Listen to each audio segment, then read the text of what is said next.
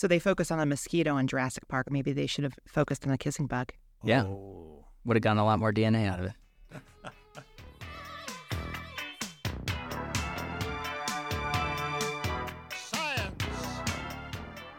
Hello, everyone, and welcome back to People, Parasites, and Plagues, a podcast aimed at delivering information about the fascinating pathogens among us from the scientists who study them. I am David Peterson. And I'm Kim Klonowski, your host for today's episode. The human microbiome is frequently in the news these days, along with advice about the importance of maintaining a quote-unquote healthy microbiome. Today's guest studies a very different microbiome, but one that's also critical for the health of its host. Our guest today is Dr. Kevin Vogel, assistant professor in the Department of Entomology in the College of Agriculture and Environmental Sciences. Kevin, welcome to the podcast. Thanks for having me. So one thing we like to ask our guests is about their path to a career in science. So was science always the plan for you? Yeah, I feel like I was one of those kids who, from a very early age, knew that I wanted to be a scientist. Didn't know what that looked like and didn't know what it meant, so kind of went down the traditional, I'm going to go to medical school pathway. But then in early undergraduate, took introductory biology, and that class was very focused on current research, and it just absolutely blew my mind. And, within a month or two, knew that that's what I wanted to do with the rest of my life. So did that involve getting into the lab pretty early on? Did that kind of hone your experience into doing research? So I was really fortunate in that in my sophomore year, I was able to get into a lab studying entomology. Initially, I was a microbiology major, as you can see how these things dovetail. But when I was an undergraduate, I had the opportunity to work in an entomology lab because they hired a lot of undergraduates, and sort of rekindled this love of the natural world that I guess maybe I had lost a little bit in my early days of college and late high school, and just absolutely fell in love with working with insects, and really after that sought out ways to combine those two things. And I had two absolutely excellent undergraduate mentors who really shaped and brought me into the process and kind of guided me on this pathway. So how did they get you excited about working with bugs? That's a good question. I think maybe I was inherently excited about it, but I think what really made the difference of working with them was that I was, quickly treated as an actual important part of the team instead of just, the kid who does dishes or the kid who rears insects. And, I think it was just a great combination of personalities. And I think they were just really, really good mentors and knew what they were doing. So one thing I'd like to do off the bat is offer congratulations on your being awarded the NSF Early Career Award. Thank you very much. So that's a huge deal. And you're going to use it with your work on triotomid bugs, which are transmitters of Chagas disease. But I thought we'd start out with having you give an overview of Chagas. So Chagas disease is a eukaryotic parasite, Trypanosoma cruzi, and it's transmitted in a number of ways, but the way that I am interested in is that it's transmitted by kissing bugs, which are a group of exclusively blood-feeding arthropods. They feed on vertebrate blood, and in the process of taking those blood meals, they can acquire the parasite, which stays in their digestive tract, goes through a complex developmental cycle, and then in subsequent feedings of this bug, when it's feeding on a host, it can defecate, and the parasite's excreted in the feces, and either through the bite wound or through scratching near the bite area or close mucous membranes, that parasite can then invade the vertebrate host, can establish a different infection cycle in another host. Now, these bugs are a lot different from mosquitoes, which are probably the blood-feeding insect most people are familiar with. So for one thing, they're a lot bigger. Much. So a mosquito can take a blood meal of a couple microliters, whereas a kissing bug, some of the species that we maintain in the lab can drink up to a milliliter of blood, so almost 1,000 times more. You would definitely notice it if you saw it, but they have a tendency to feed when their hosts are sleeping or inactive, so a lot of the times you don't realize you've been bitten until you've seen the resultant sore near the bite wound. So one of the things also that distinguishes kissing bugs from mosquitoes is that mosquitoes have complete metamorphosis, right? They go through larval stages and pupal stages and become adults. Kissing bugs don't go through complete metamorphosis. And one of the consequences of that for kissing bugs is that they feed on blood at every stage of their life, as opposed to mosquitoes where only the adult females blood feed. The larvae feed on detritus and water. The males feed on nectar. And so this is the only food source that these insects consume. And that means that they have multiple opportunities throughout their life to pick up these parasites and transmit them because they need to take a blood meal every time they go through a developmental stage. They need to take blood meals every time they reproduce. And also, the interesting consequence of that is that blood is not a great meal to subsist on. And there are other groups of insects that have evolved this feeding habit, and all of them require bacteria to be able to successfully develop. Okay, great, Kevin. So that gets us to your research, and you're looking at the microbiome that's present in these insects. Can you talk about what encompasses the microbiome of these insects? Is it like humans where you have a high diversity or organisms? Just tell us a little bit about the basics. Let's start there. Yeah, so what's interesting is this is one of the first systems that people really intensely looked at the microbiome in. It started back in the 1920s. And initially it was that, there's this one bacteria and it's super important, and that's the symbiont. But then as people started looking at more and more different species of kissing bug, and I should say that kissing bugs, there are about 130 species. As they looked at these other species, every time they looked, they're like, well, it's a slightly different microbe that's living in that gut, or maybe it's a couple of microbes and it's not consistent between populations. And then with the advent of modern molecular sequencing, we can survey at great depth these microbial communities. And it turns out if you go out in the wild and you survey these communities, a lot of the times they're dozens to hundreds of species of microbes living in their guts. And what we're really interested in is which of those microbes are actually important and which might just be commensals that are hanging out. So again, you alluded to this earlier that the blood meal is not sufficient for the bug to get all the nutrients. So is the microbiome participating in, again, this mutualism with the bug itself by helping it with some nutrient sources? Yeah, so the role of these microbes has long thought to have been producing B vitamins. And B vitamins are just depauperate, biologically unavailable in vertebrate blood. And all other insects that exclusively feed on vertebrate blood have bacteria, and those bacteria seem to be able to synthesize those essential B vitamins. And so if we take those bacteria away from the insect, they can't develop because they lack that essential nutrient. So these are important for the successful development of the insect. So another part of your work is the interaction between these insect gut bacteria, the microbiome, and the host insect immune response. And these are also hot topics in human disease, human immune response, human gut microbiome. But before we get any deeper here, why don't you tell us a bit about the insect immune system? Because I think it differs quite a bit from animals. Definitely. So insects lack the adaptive immune system that we are familiar with in humans, where you have the cell population can produce antibodies and they have this cellular immunity that allows them to respond more effectively upon subsequent exposure. Insects have an innate immune response that is pretty powerful and is good at fighting off infections, but doesn't have that branch of it. Vertebrates also have an innate immune response, and in some ways these are homologous between the lineages, but it does change the way that we think about things, in that it's like, what are the responsive elements of that insect's immune system, and how do they, quote unquote, learn what's friend and what's foe? And that's something that we're very interested in.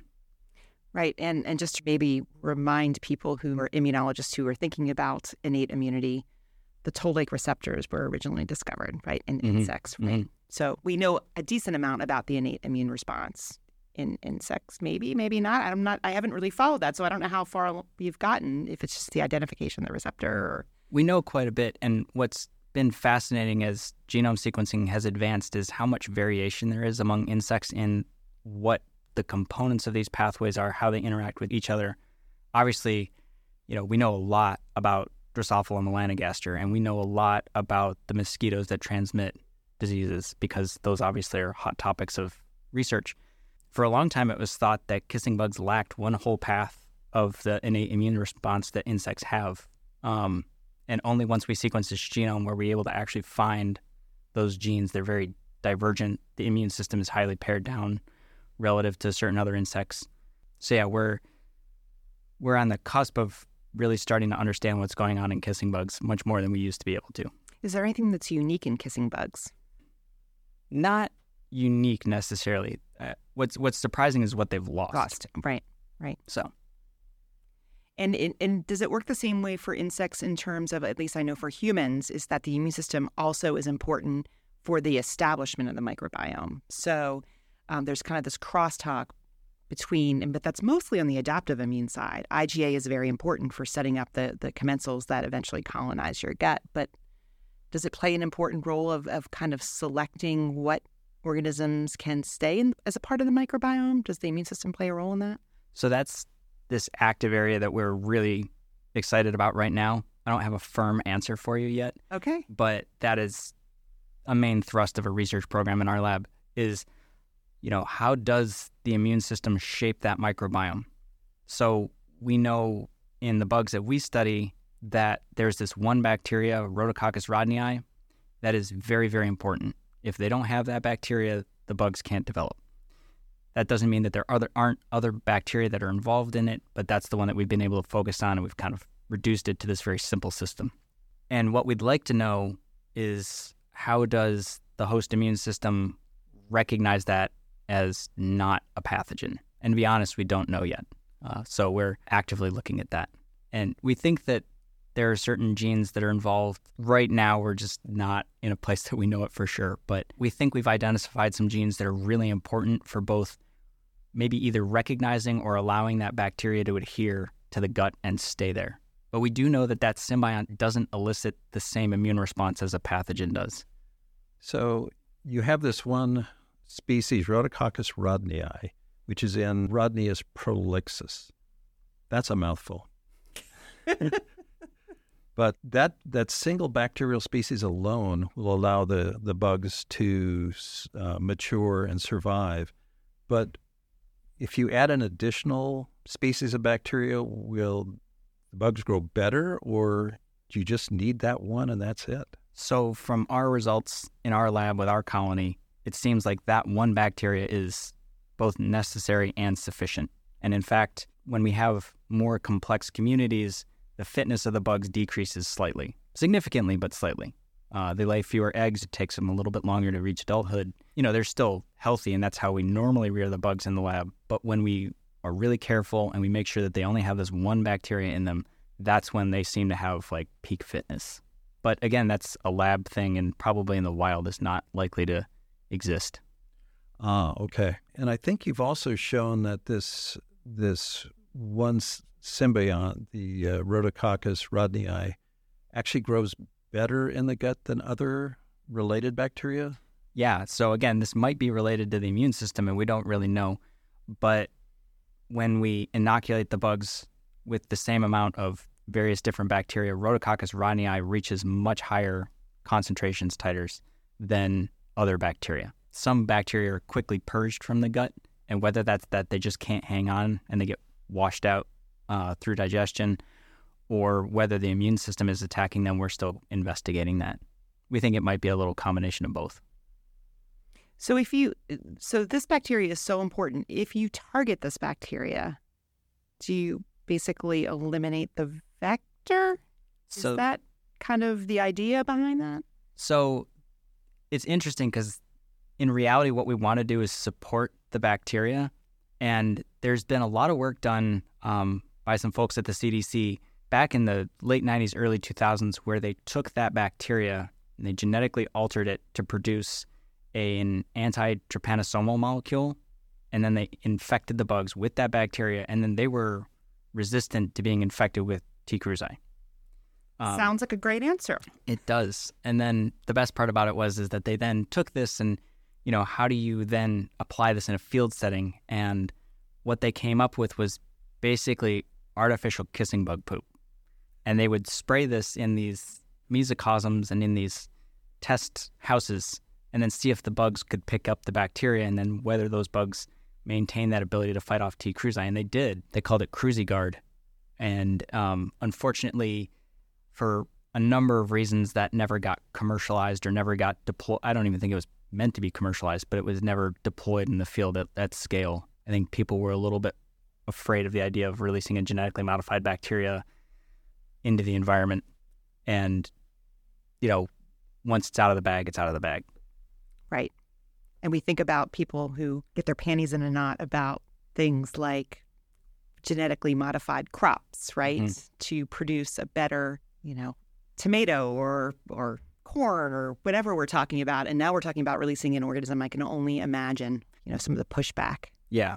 And our bacteria doesn't fall under this umbrella, but it is related to bacteria that can cause disease in humans.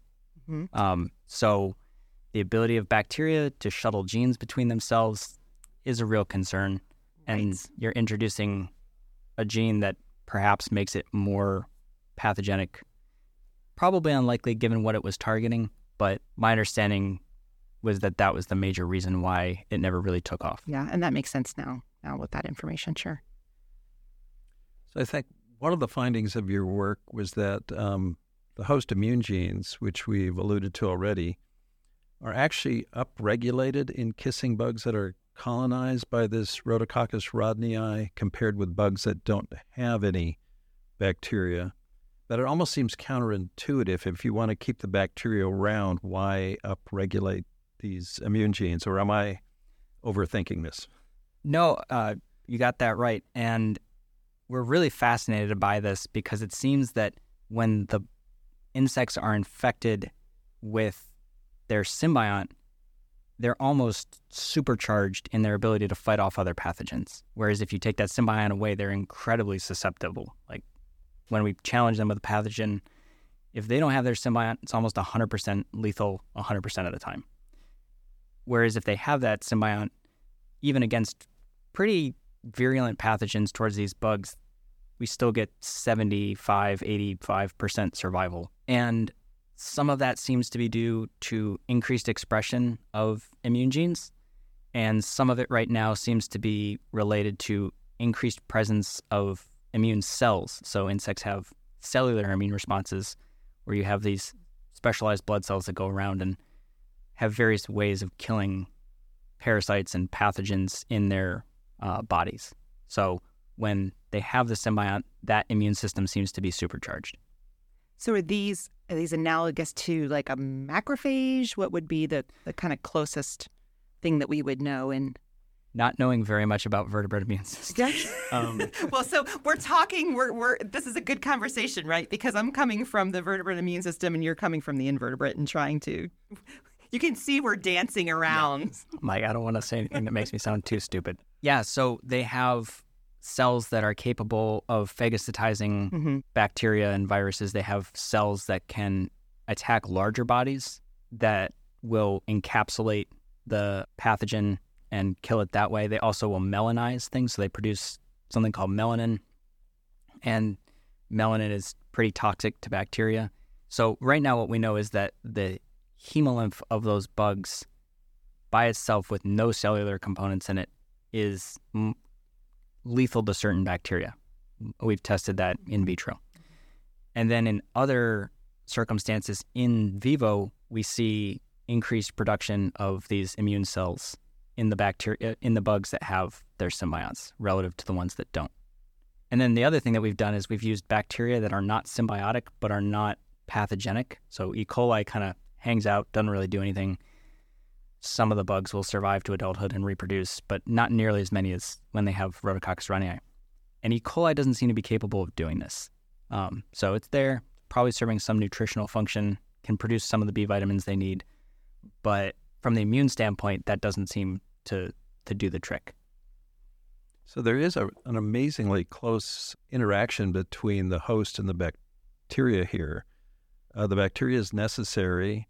It has a very specialized place. So the I'm using bug for too many things here, both the host and the gut bacteria.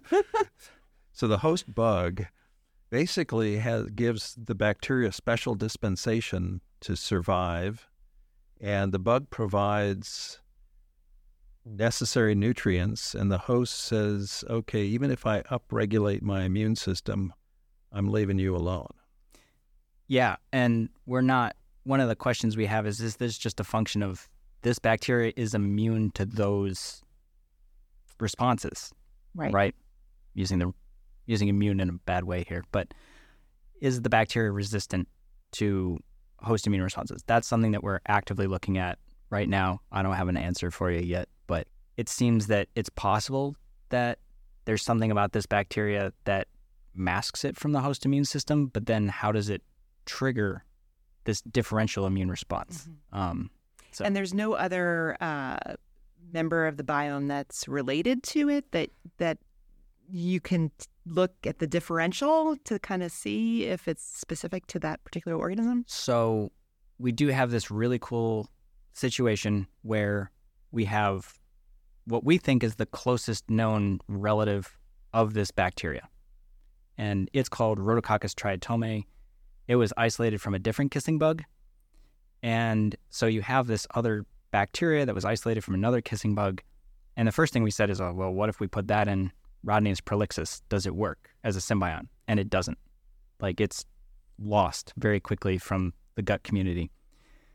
And we haven't yet tested whether or not it functions in this immune way, but we're guessing that it probably doesn't. And they share 85-90% of their genes. So that narrows it down quite a bit in terms of what might be different between these. We have some ideas, but right now they're all just speculative about what's going on. But that's definitely, I have way too many projects and not enough money or people, even with these grants. I'm like, I need more. But yeah, that's one of the areas that I'm really interested in. We actually have a new postdoc just joined my lab, and one of the things she's going to be looking at is what happens when you put symbionts from different kissing bug species into a new species and see, does it still function? And so I think that's the first project she's about to tackle, is because we also have the species we think that other sister bacteria was isolated from in our lab in colony. So, okay. So it can do the reciprocal. Right, exactly. So how long have these bugs been around and been transmitting disease? Oh, I should know this off the top of my head, but I believe that they're thought to have evolved somewhere between 50 and 60 million years ago. So in the bug world, that's not super old. They evolved out of a lineage of predatory bugs. So they are assassin bugs. They're regiviids. And probably some of you listening have seen a regiviid in your yard, in your garden. Mm-hmm. They're great predators. Mm-hmm. And we think that they evolved as insect predators in the nests of vertebrates, and then one day they just realized there's this big, defenseless thing sitting right here that's a lot easier to eat than another insect that's running around. They're endemic to the New World. The vast, vast majority of species are only found in Central and South America and Mexico.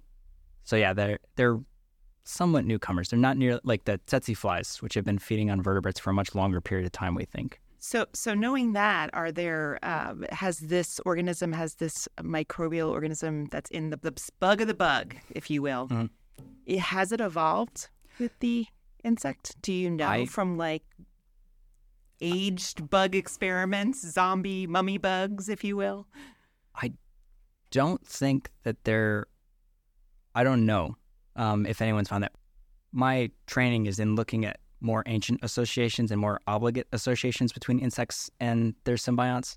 And we don't necessarily see the hallmarks in the genome of the bacteria that we would expect of like a vertically transmitted obligate intracellular symbiont, like the symbionts of aphids, mm-hmm. or the symbionts of tsetse flies. So tsetse flies also feed exclusively on vertebrate blood and also have bacterial symbionts that are necessary for their development. Those bacteria are transmitted from mother to offspring with super high fidelity and primarily live intracellularly in the host, whereas ours live free living in the gut. Mm.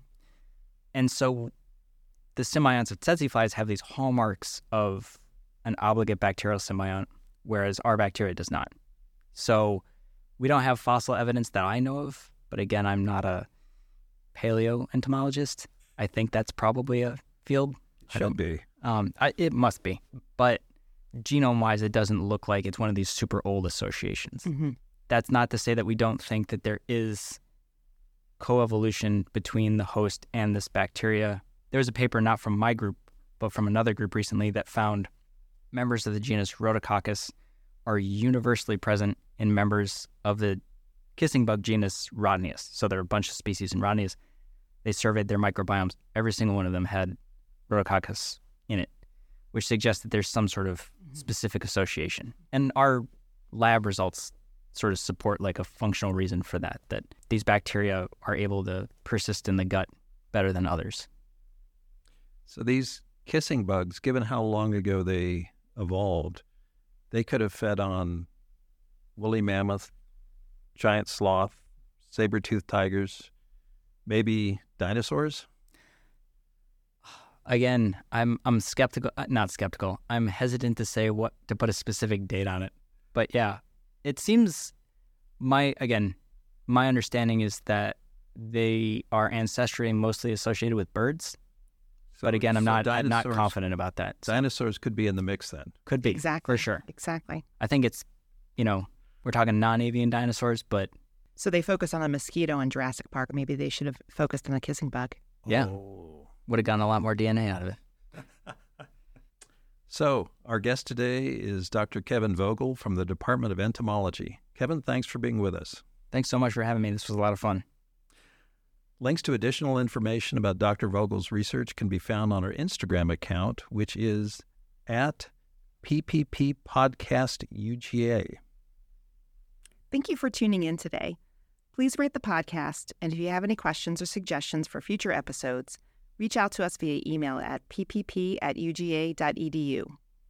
This podcast is brought to you by the Faculty of Infectious Diseases and the Grady College of Journalism at the University of Georgia. It is supported by the University of Georgia through the Office of Research, the UGA Graduate School, and the College of Veterinary Medicine. Thanks to the New Media Institute at Grady for use of their Studio Not Found podcast facilities, and a special thanks to our production assistant, Sid Wigand, for research, editing, scheduling, and keeping us on track.